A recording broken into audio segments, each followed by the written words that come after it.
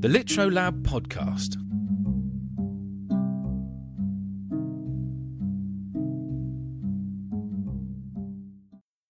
Plum.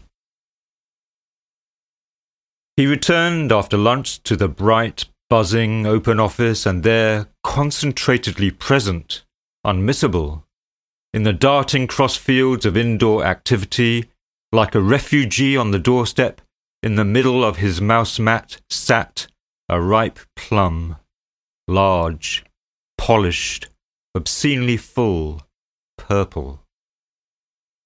He glanced round.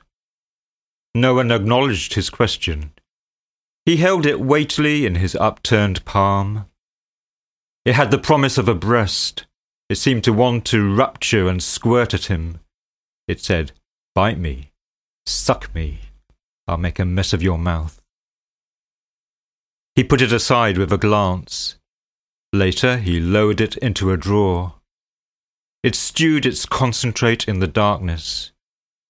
In an idle moment he heard it speak. "I came from a tree. I was brought here. Another hand held me. I was licked by a tongue." At day's gold end he pondered. He looked down at it, preening itself in its burrow. He considered.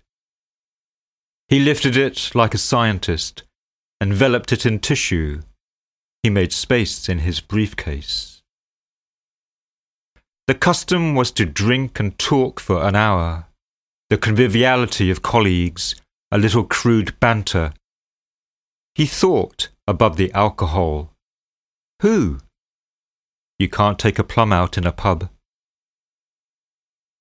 The crowded return commute, the door, the stare.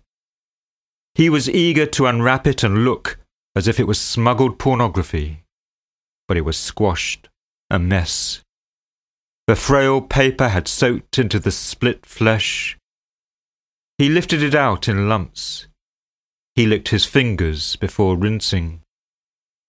In the sink, the stringy remains said, "You were curious, but you need courage for love."